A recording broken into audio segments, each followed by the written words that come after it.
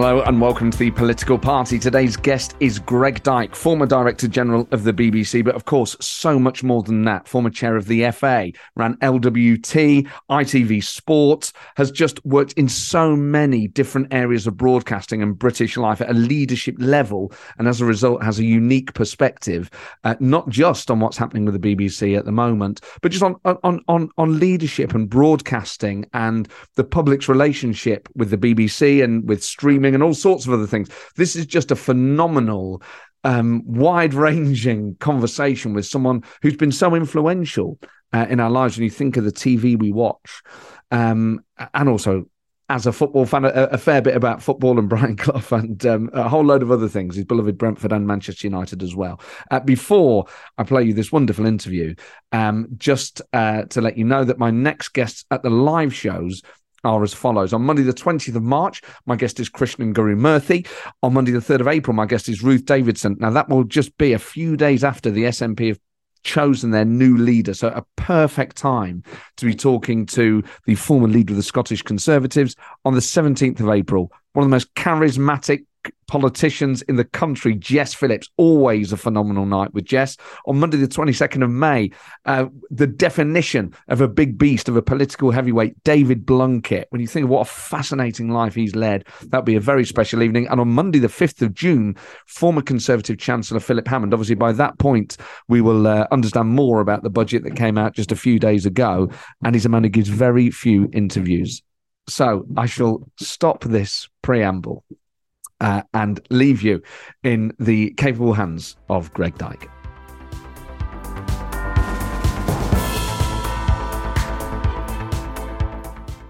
Delighted to be joined by the one and only Greg Dyke. Greg, I mean, you must have been watching this last week, fortnight unfold, with a mixture of horror, fascination. I mean, what's your overall analysis of what's happened and how it could have been avoided?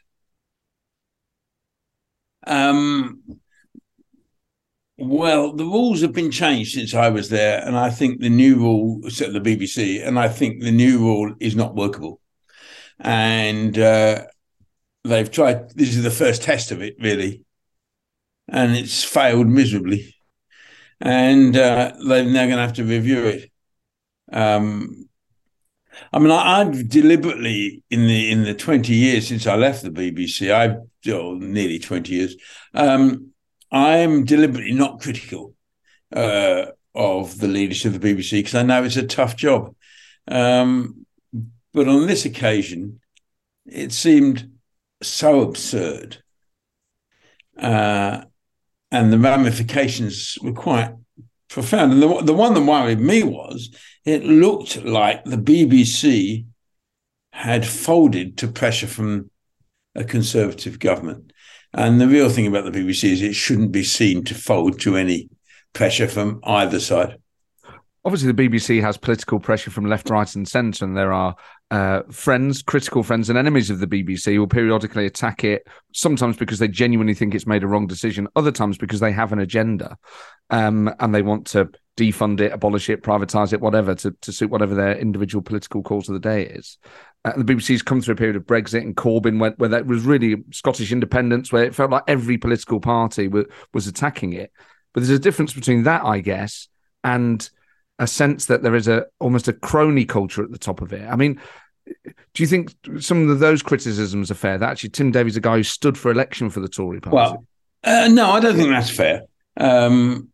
I think the problem at the weekend was the perception, not necessarily the reality. I don't necessarily think they folded to the pressure from government. I think they'd introduced new rules themselves and tried to apply them. And what they discovered is their new rules don't work.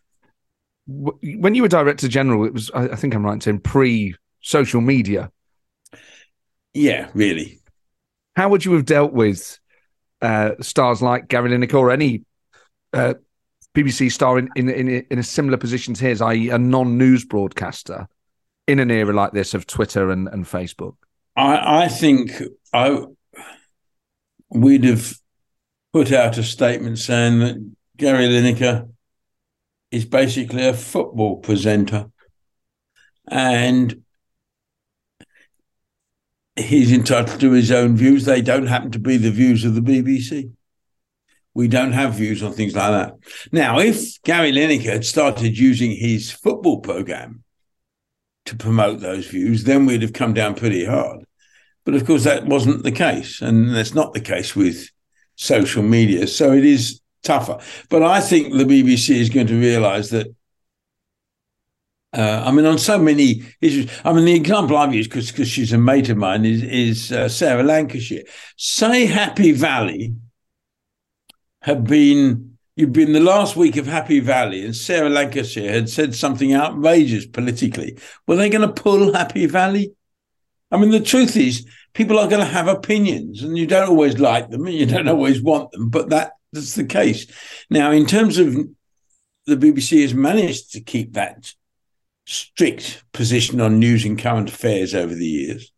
When I was there, we fired the editor of the Today programme for something he wrote, which was the right decision because he was the editor of the Today programme. And what you couldn't do is when have people coming on the Today programme saying, we know what your editor thinks, so most of it. So that it seems to me that news and current affairs you've got to keep separate. But no one's going to go on Match of the Day and start complaining about Gary's views on anything other than football. So do you think it'd be easy for the BBC to then say, apart from news presenters, anyone involved with the BBC, as long as what they say doesn't breach hate speech legislation or something like that, you can actually just say what you like? Yeah, I think that's where they might end up.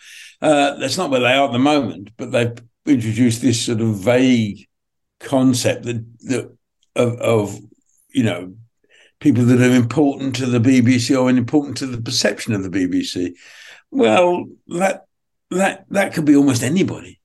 And I think that's the problem they've got. But of course, what happened over the weekend was they suddenly realised that they were, and I pay credit to Tim on he got them out of it on Monday because the worst thing would be to double down and make it worse because basically their sports staff had told them we're not doing this. Did you watch Premier League highlights on Saturday or Sunday night? No, luckily I was at a concert somewhere, so I didn't, which was, I think, just as well. Some people, I see some Tory MPs enjoyed it, but that's because they don't know anything about football anyway. It was a surreal. The main thing you missed really was the commentators because it made you realise, even as someone who watches football all the time, turns out I don't know who half of these players are. Well, I know. Well, I'm a Manchester United and Brentford fan, but I'm basically a Brentford fan. And I was at Brentford last night when we played at Southampton, and I didn't have a programme, and I couldn't. Their screens aren't clear enough for you to see who's playing, and even I go and watch them every other week, and I didn't know who half the players were.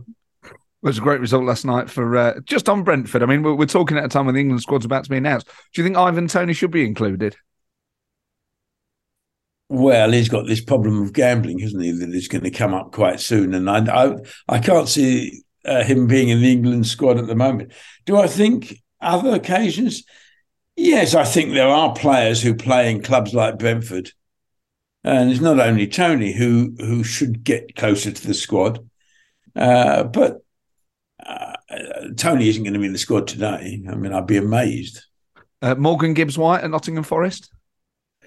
Yeah, I don't know. Are you a Forest supporter? Yeah, you see. I am, yeah, of course I am. Well, there's that kid on the wing. Is it Johnson? Oh, Brennan, yeah, but he's Welsh, sadly.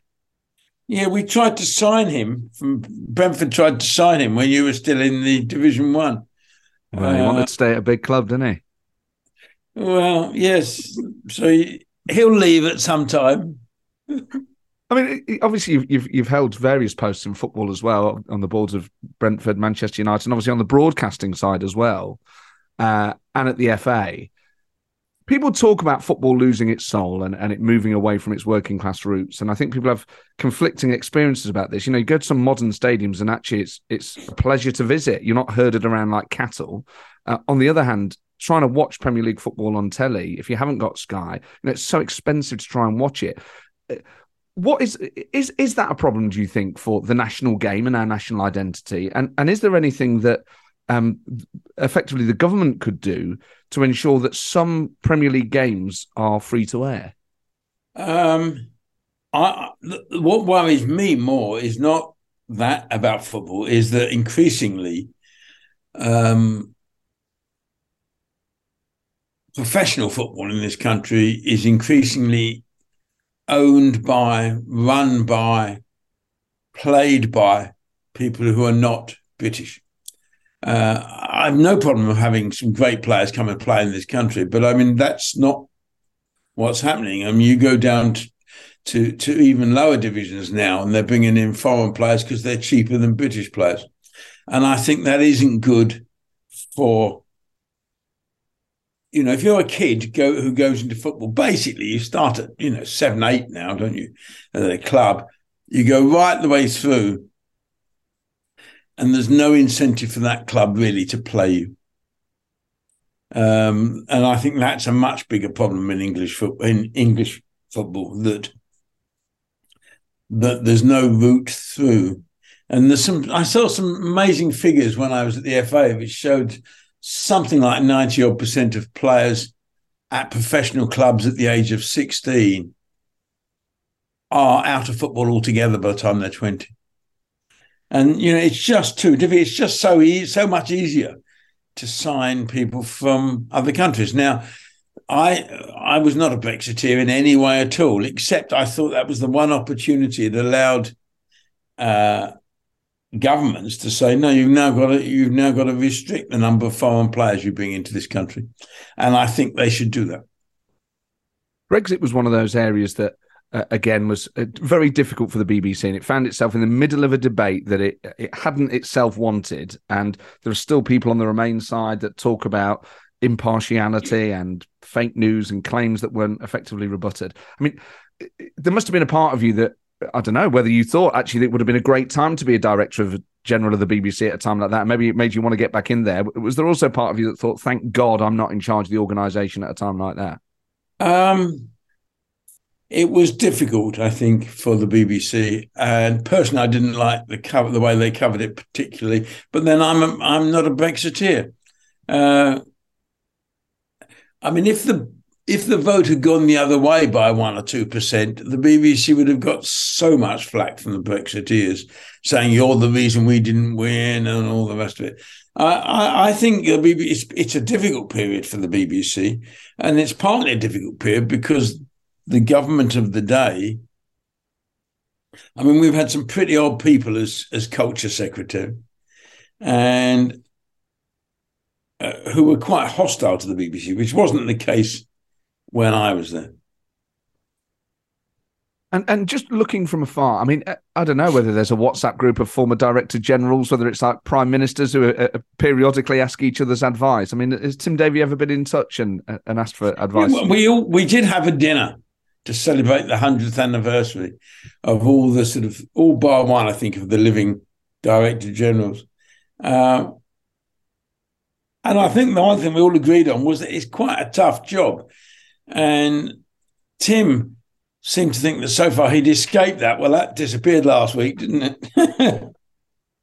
It did, yeah. I mean, I just wonder about the future of the BBC, and without sounding like sort of like policy speak, but how does the BBC make the case for itself going forward after this? Like, do you think it has to effectively have a new contract with the public? Because, periodically we go through, each generation seems to have a debate about the BBC and not just its funding model, but how relevant it is, how big it is, the things that it should and shouldn't do. Do you have a view on whether the BBC is too big, too small, in effect in the right position? I think the BBC is being starved of finance, and I think that's quite serious. And that was Nadine Dorris's decision, backed by Boris Johnson, to freeze the licence fees, saying people couldn't afford it. I noticed they didn't freeze anything else they were involved in. No, I think Nadine Dorris was I'm not impressed by Nadine Dorris in politics at all, but I thought she was a really odd choice to have as culture secretary. Well, we're coming up to an election where I suspect the current government will lose. You can't be certain, but I suspect they'll lose. And the thing about the history of the BBC is oppositions quite like the BBC because they try to hold the government to account, and governments don't after a while. So you basically get a honeymoon period. So if there's a change of government next year, if I suspect the BBC gets an easier period for 1 or 2 years, and then whoever is the winner, I'm assuming it'll be a Labour government or a Labour coalition government.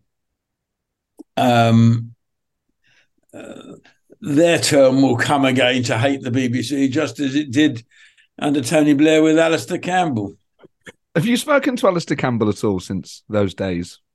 I see him occasionally, and he still shouts out, "We were right," and I still shout, and I shout back, "Well, yes, Alistair, but you're the only person you and Tony, the only two who believe you didn't sex up the case for war now. There's only you left." Oddly, I saw he put out a tweet over the weekend saying, "I don't believe this, but I agree with Greg Dyke on Gary Lineker," which was, I mean, we would always, I suspect, agree on a range of things. I mean, again, that job, if you're in government, is a tough job because you're not a politician, but you are trying to control the media. A tough job for you as well, though, because obviously you had a history of supporting the Labour Party. But anyway, you're Director General of the BBC at a time when Britain is going to war. You've run reports about, as you say, the dossier, and then yourself, Gavin Davies, Tony Blair and Alistair Campbell really get drawn into what becomes an almost personal battle between the four of you. And, you know, the annexes of the Hutton report make for fascinating reading, the letters that are being fired back and forth between the BBC and Downing Street. Personally, how difficult was that period for you?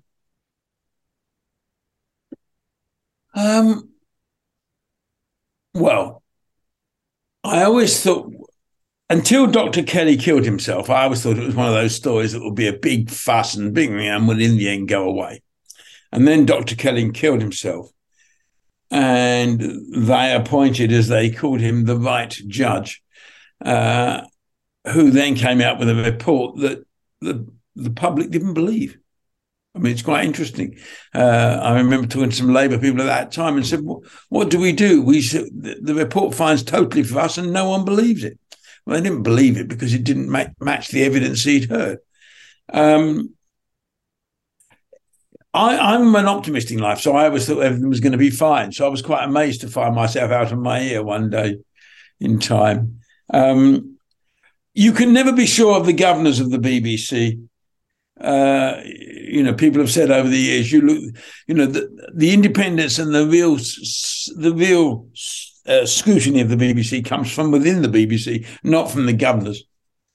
And that moment when you leave, you may still remember the news reports of BBC staff and journalists gathering in reception. You leave to this hero's departure that very few director generals, if any, have ever had. I mean, in a way, was there a sense in that moment that it was bittersweet, that you wanted to keep doing the job, but actually far better to leave in that way? You'd have had to have left one day, but great to leave as a hero. Well, the reaction of the staff that day, it was the only nice thing that happened on what was otherwise a pretty horrible day. I think when I look back, it wasn't about the issue that I was leaving over. It was about that we made. I followed John Bird, who was not loved by the staff, and I had a different philosophy to him. I think a lot of things John did were right, but he should have tried to get people on side. And my view of running organisations is you've got to get your staff on your side, and if you haven't, you're never going to succeed. So I'd spent 4 years trying to get people to explain what we were doing, why we were doing it, and get them on side. And I think they were on side. And I think what they were disappointed about when I left was that they thought it would just go back to being the old top-down organisation that it had always been.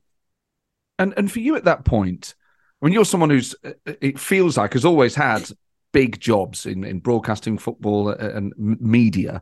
At that point, do you think, oh my God, am I ever going to work again? Or do you think, you know what, I'll be fine, something will come along? Well, of course, I never did work again as a chief executive, really. And I think that was as a direct result. If you upset the government of the day to that extent, it's quite hard. I did, but I was in my late 50s by then.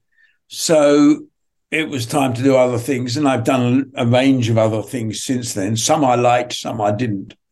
I mean, when I look back on my favourite jobs in my life, the best one was to running London Weekend Television, which I loved. The BBC was a good job, and I enjoyed it. I enjoyed it more than I thought I would, actually. But I wouldn't say that the chairing the FA was one of the most exciting, one of the most enjoyable moments of my life. A lot was made at the time when you left of I think maybe it was Gavin Jones that knew Alistair Campbell better than you did, but this idea that actually these people know each other. This isn't just government and the BBC. There is at least some sort of informal channel here that these people are actually quite fond of each other, and the pressure that it was putting effectively on friendships or almost friendships. I mean, was there a sense of sadness about that? Well, when I took over the BBC as Director General, I thought my job was to keep away from the politicians of the day, really. And I didn't think it was my job to constantly be with them and talk to them and try and by and large, that worked for 3 years. And then in the fourth year, of course, came the Iraq War. And I think Alistair never forgave me for writing. Tony Blair basically wrote to me and said he thought we were not being impartial. And I basically wrote back and said, look, I'm sorry, you're not the judge of impartiality.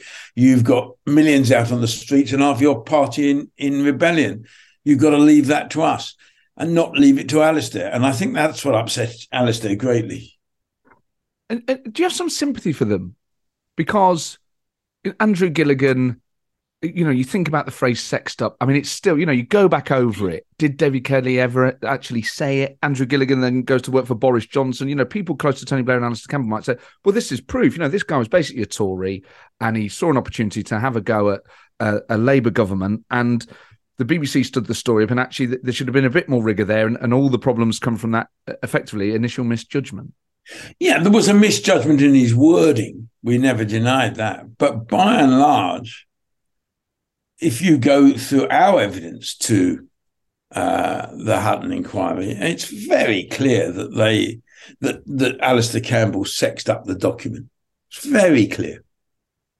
They changed the title. They changed parts of it. And they even, you know, when I look back now, you know, and I've forgotten it's gone, in my life, but I do think there was no doubt they did what you employ PR people to do. You employ PR people to give you the best spin, and they gave them the best spin. But whether you should use that on documents coming from the Secret Service is a different matter, I think. When you first got the job, obviously there were people in the Tory party saying, oh, this guy's donated money to the Labour Party, you've got a Labour government. I mean, in a way, there's sort of echoes of the things that Tim Davies been through. Does that give you a bit of sympathy for Tim Davies' position? Well, of course, Gavin and I, who were both given money to the Labour Party and had supported the Labour Party earlier in our lives, we ended up with an enormous bust-up with a Labour government. Tim so far hasn't had an enormous bust-up with the Tories. He's had an enormous bust-up with the public this weekend. I have a lot of sympathy for Tim's position. I have a lot of sympathy for running. That's a very difficult job. And I think he's had attacks and criticism of the BBC in the last 5 years from the right of the Tory party, which I don't think people have seen of that level before.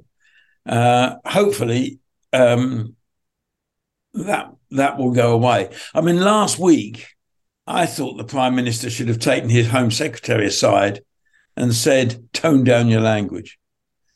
No problem about the policy. He hasn't got a problem about the policy, whether others have. No problem about the policy, but tone down your language. And I think there's a thing about the right of the Conservative Party whose language is pretty unattractive in this. And that's, of course, what Gary was talking about. Small details are big surfaces. Tight corners are odd shapes. Flat, rounded, textured, or tall. Whatever your next project, there's a spray paint pattern that's just right. Because Rust-Oleum's new Custom Spray 5-in-1 gives you control with 5 different spray patterns. So you can tackle nooks, crannies, edges, and curves without worrying about drips, runs, uneven coverage, or anything else. Custom Spray 5-in-1. Only from Rust-Oleum. Ryan Reynolds here from Mint Mobile. With the price of just about everything going up during inflation, we thought we'd bring our prices down. So to help us, we brought in a reverse auctioneer, which is apparently a thing. Mint Mobile Unlimited Premium Wireless. How to get 30, 30, bit to get 30, bit to get 20, 20, 20, bit to get 20, 20, bit to get 15, 15, 15, 15, just $15 a month? Sold! Give it a try at mintmobile.com/switch. $45 up front for 3 months plus taxes and fees. Promo rate for new customers for limited time. Unlimited more than 40 gigabytes per month. Slows full terms at mintmobile.com. And how hard is it to be? I mean, obviously, journalists go through this all the time, and people expect that journalists will have opinions of their own, and they're perfectly capable of being impartial. But when you are the Director General of the BBC specifically, and you have your own political allegiances, and they are known, how hard is it to direct an organisation that big and that important, and effectively keep your own politics out of it? I didn't find that difficult, actually. I didn't find that difficult at all. Your job is to try to understand the issues and be impartial about them, but to explain them. Now, sometimes in explaining them, you might be seen to be quite hostile. But I think they're only trying to explain. I mean, remember, governments inevitably use spin to try to get their view across. And it's the job of the BBC and other broadcasters and other journalists to question that. And to say, no, hang on, this isn't right. We don't agree with that. That doesn't make you opposed to them or anti them or pro them.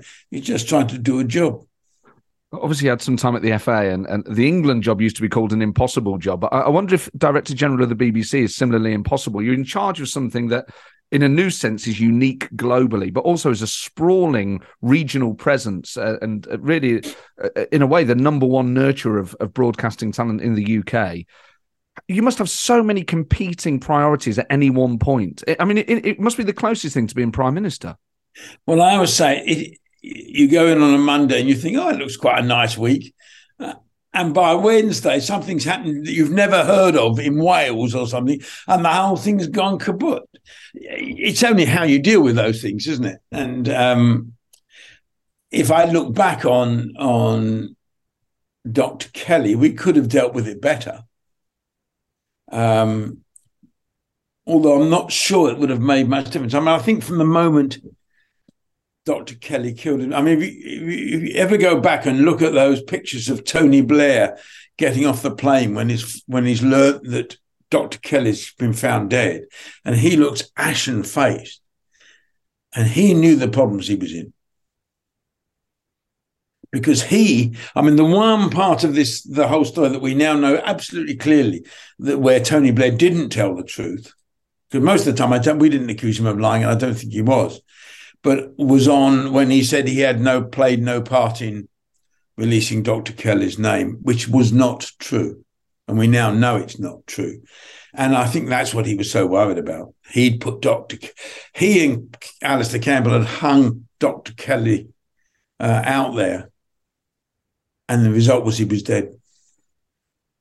When you think about your time as Director General, aside from Iraq, you first take over the job. At that point, what were the priorities for the BBC? I mean, this is pre-iPlayer at that point, pre-HD TV.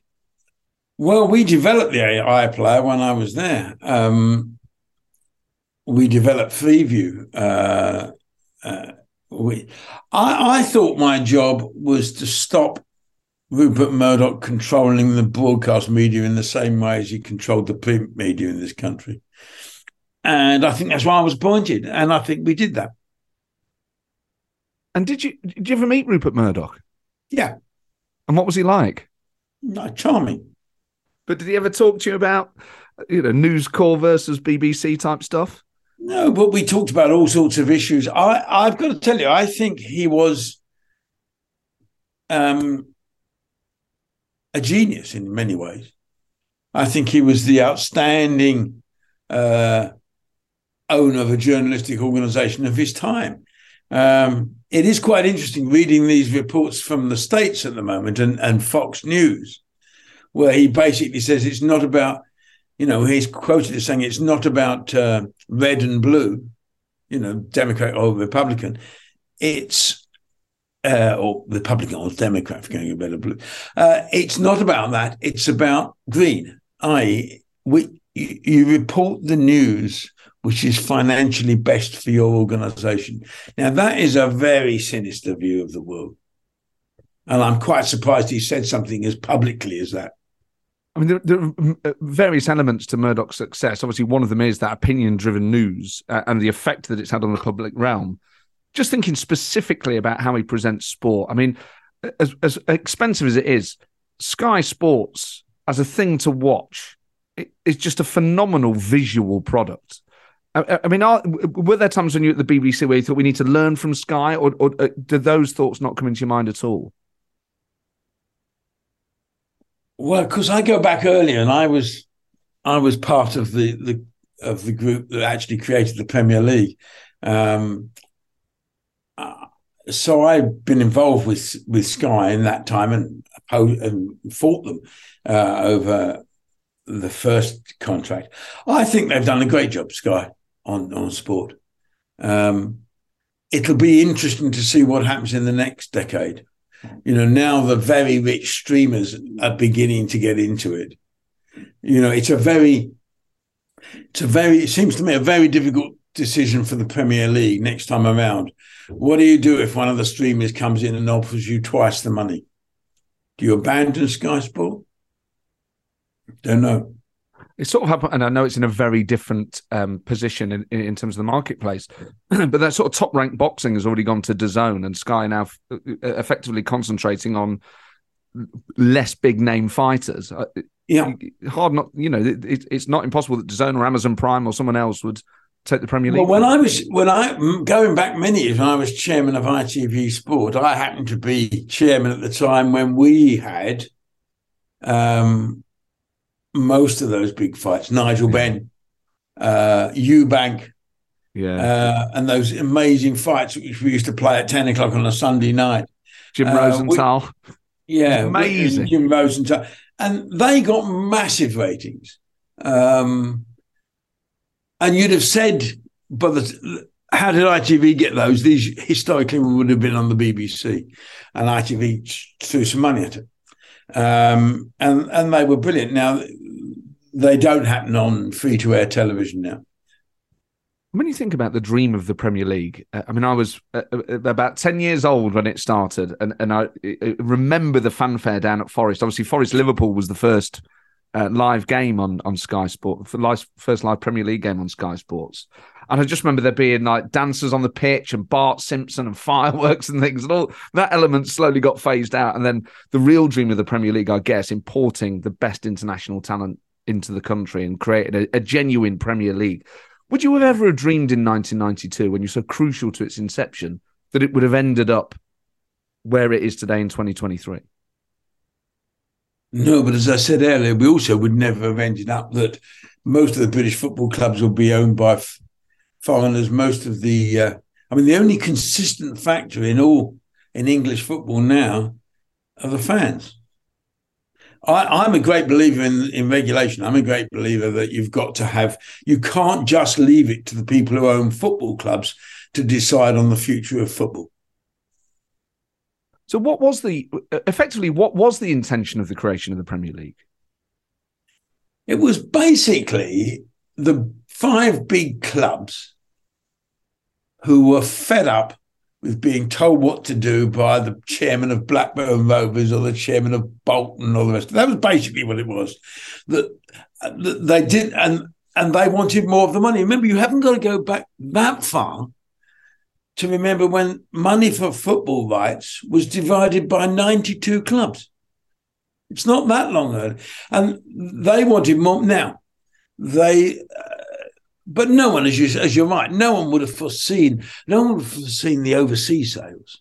Overseas was a bunch on the side in the old days. Yeah. Now, there's more money coming from overseas than there is from Britain. It's massive. And it is the international league. It's watched everywhere. I go to Uganda quite a lot. I got off a speeding ticket in Uganda because the policeman found out I used to be on the board of Manchester United, and he was a Manchester United fan, so he let me go. Well, there you go, the power of the Premier League. But yeah. I just wondered, those initial conversations where you're sat, it must have been such an exciting time to be creating this new model in English football. Was there ever a discussion about where you actually wanted it to go? Did you think, even about what the unintended consequences might be? In truth, there were different facts. Around that table that set it up, where the chairman or the chief executives was 5 clubs, and me from ITV. And we wanted it because we wanted to keep the football on ITV, which we failed to do. The clubs wanted it because they just had enough. David Dean had been kicked off the board of the Football League, as had Mr. Carter from Everton, and they were both fed up with that. They had tried it once before and it hadn't worked. The real issue, actually, oddly, was if the FA had said no, it would never have happened. They decided those 5 clubs went to the FA and said, we want to start our own league. Do you support us? And the FA said yes. But if the FA said yes, but we want 20% of the income for lower grade football in this country, but particularly grassroots football, if they'd said we want control of this league, we want a majority on the board, they'd have got it all. And they asked for nothing. Was that just naivety on their part? Yes, stupidity. As a Forest fan, our relationship with the FA stretches back to them not giving Cloughy the job. And, I wonder if every generation thinks that the FA has no idea what it's doing. In the furore that was going on this week, somebody sent me an interview of John Motson and Clough. That interview is brutal.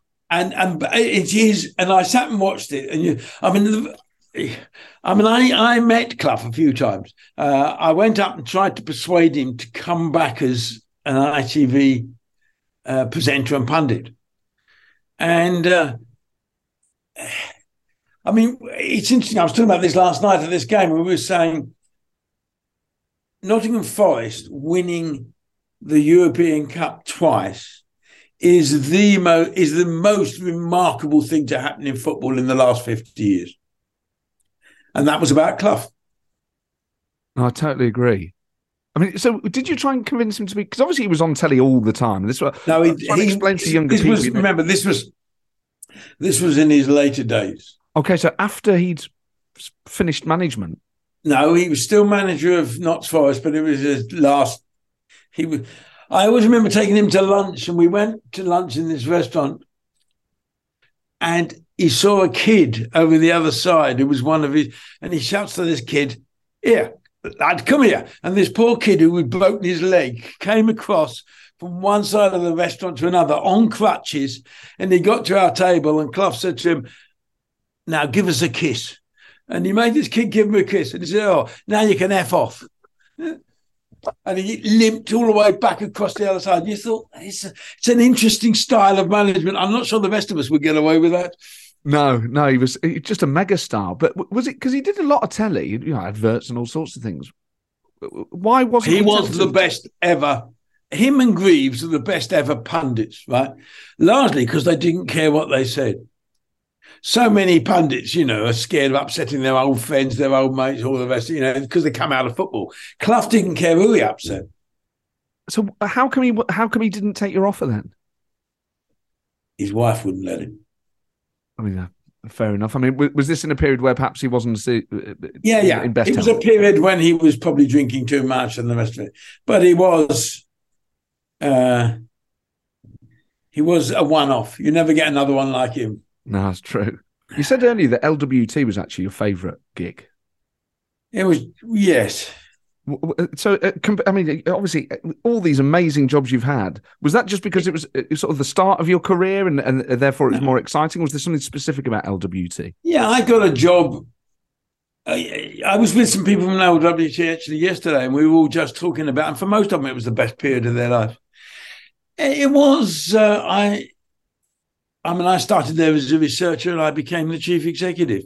I went away a couple of times, but I mean, that's, I did TVAM and all those other things. But London Weekend was a wonderful place. It was, and in one building, you got everything on a small scale, really. So you had sport, you had ITV Sport, you had current affairs, you had features, you had drama, you had entertainment. So you had Cilla Black wandering around the place at the same time, and Michael Barrymore and all those sorts of big stars. And you all bumped into each other, just everybody knew each other, really. Melvin, who is still a good mate of mine, Melvin was there. Brian Walden was there doing the Weekend World and then the Walden Show. It was just an interesting time. And I suppose it's about where you are at a certain age in your life, isn't it? Well, yes, of course. I mean, I just wonder now, the TV landscape in the UK is very, very different, and regional broadcasters don't exist in the same way. I mean, even regional news is not as big as it was. Do you think there is a societal and even a political implication of that? Can you trace things like Brexit back to the collapse of those things? I think one of the challenges for the BBC, I mean, the regional press always hated the regional BBC because they thought they took away their audience, really. But the regional press has almost collapsed. I mean, there's nobody, it's almost gone. It's a classic case of their advertising base all went online. There's some still doing okay, but the regional press is virtually gone. And that does mean that there's a democratic deficit in this country outside of national politics. And I think one of the jobs of the BBC should be to fulfill that. And I think you do that by in the world we now live, you can split the transmitters much more easily. And I mean, when I was Director General of the BBC, we started one new regional system out of Hull, which I did because I've been at university at York and the rest of it. You just knew what's covered. And we started one regional system out of Hull, which was incredibly successful, breaking it away so that they no longer got the news from Leeds. Now it seems to me that's what you should do, go around Britain and look at how do you break these up.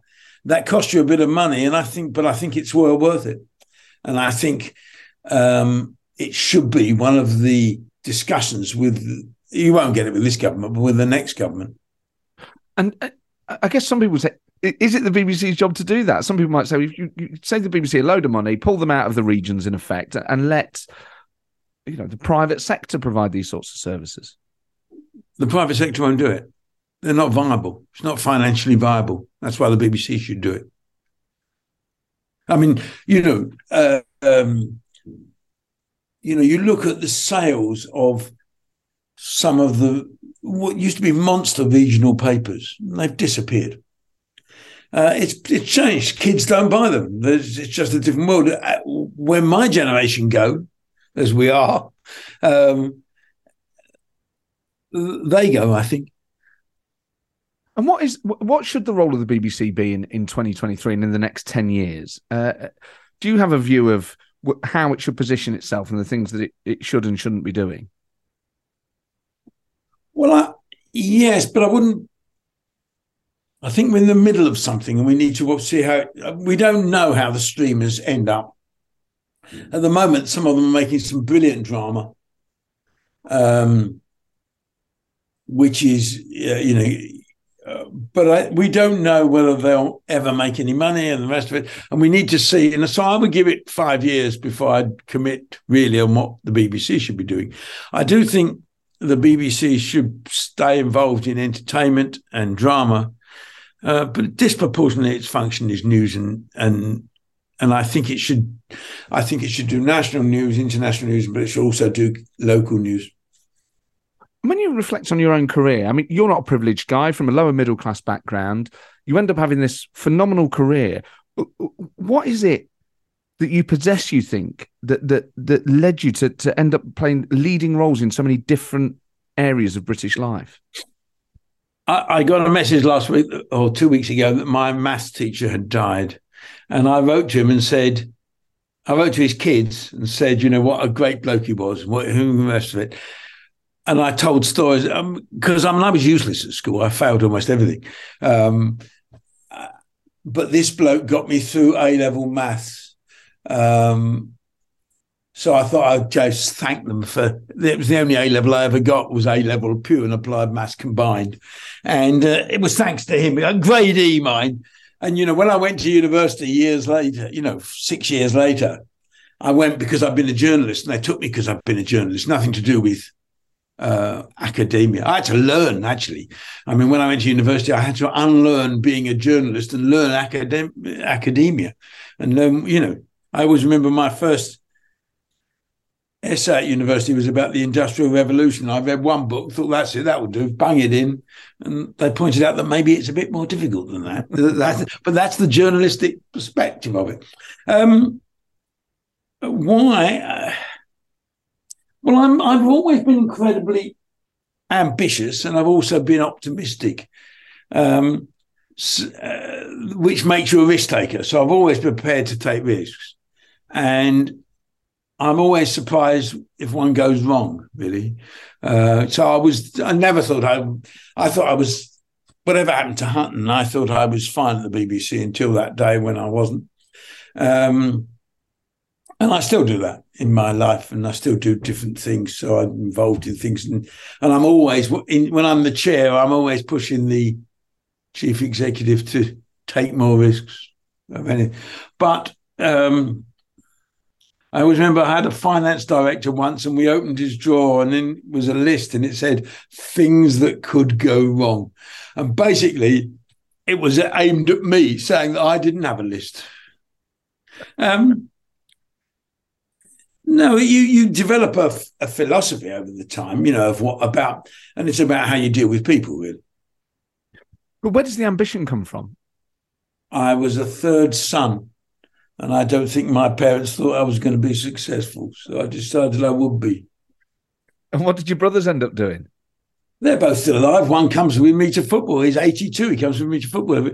I think they are surprised. I mean, I had a dinner once at the BBC where I invited some of my teachers along to dinner at the BBC, and I did it just to say to them, "Hey, look." And one of them said to me, "Do you know, on the way here, Dyke, we discussed you," because they still call you Dyke, don't they, your teacher?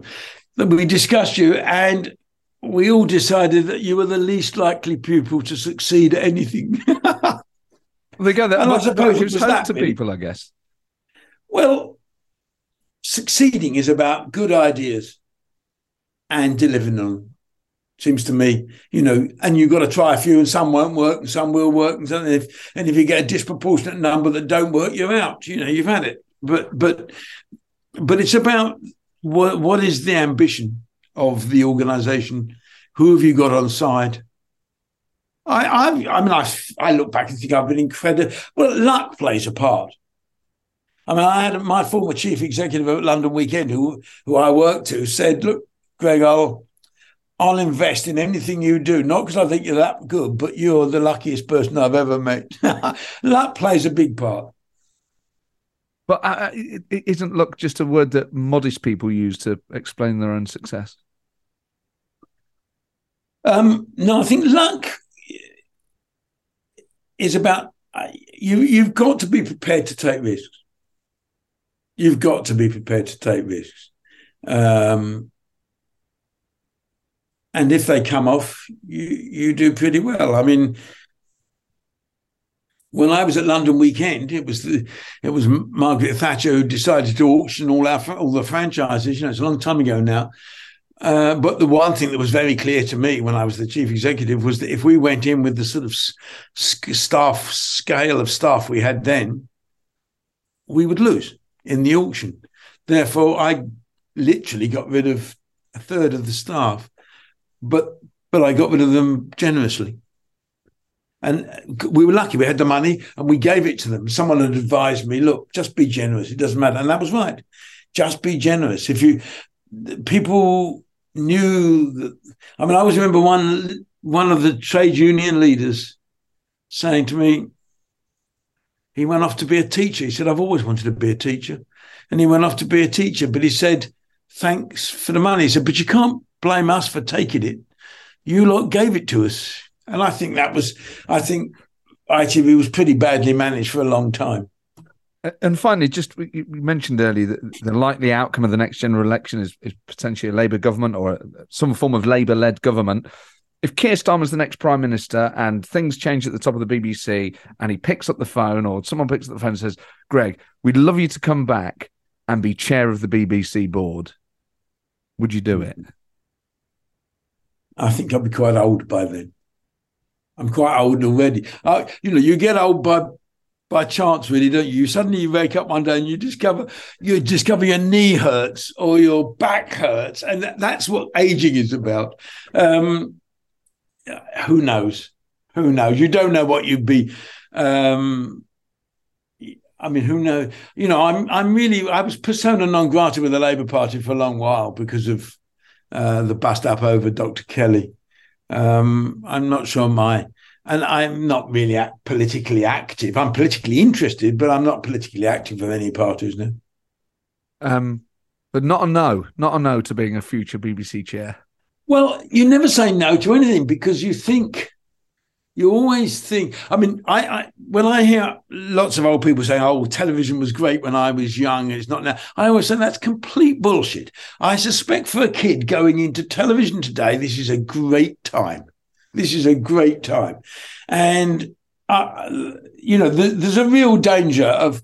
I mean, I was pretty young to become a chief executive of an ITV company, and I used to sit around and listen to all these guys saying, it was better when I was young, and I thought this is just not right. It's just not true. So I think there's a moment when you hand over to other people.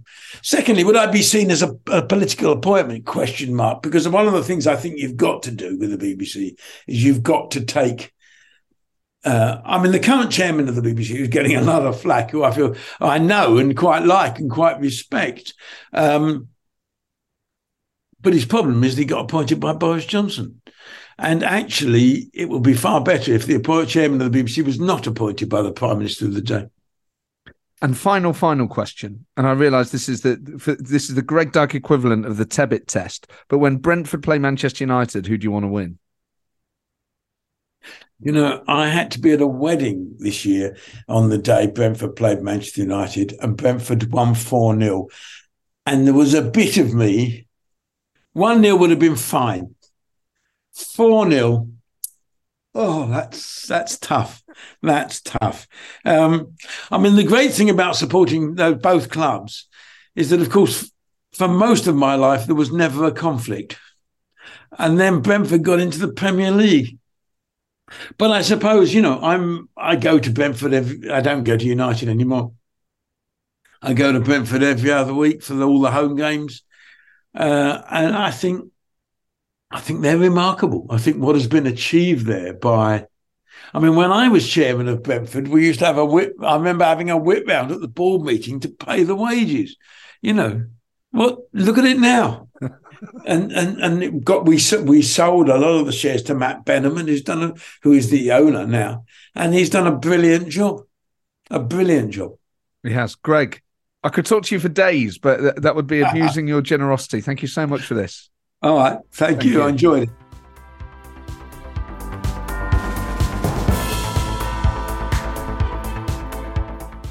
Well, there you go, Greg Dyke. I could have spoken to Greg for days on end, just about each one of his jobs, let alone all of them at the same time. In a way, there was too much to talk about. And who knows what Greg Dyke will do next? And who knows, maybe a future chair of the BBC. What an absolute pleasure that was. Don't forget the live shows. The next one is on Monday, the 20th of March with Channel 4's Krishnan Guru Murthy. And then Ruth Davidson, Jess Phillips, David Blunkett, Philip Hammond, and loads more to be announced. You can click on the link in the blurb to buy tickets to those shows. Please leave a 5-star written review. Share this far and wide amongst your friendship groups, WhatsApp groups, and on social media. And I'll see you soon. Ta-ra.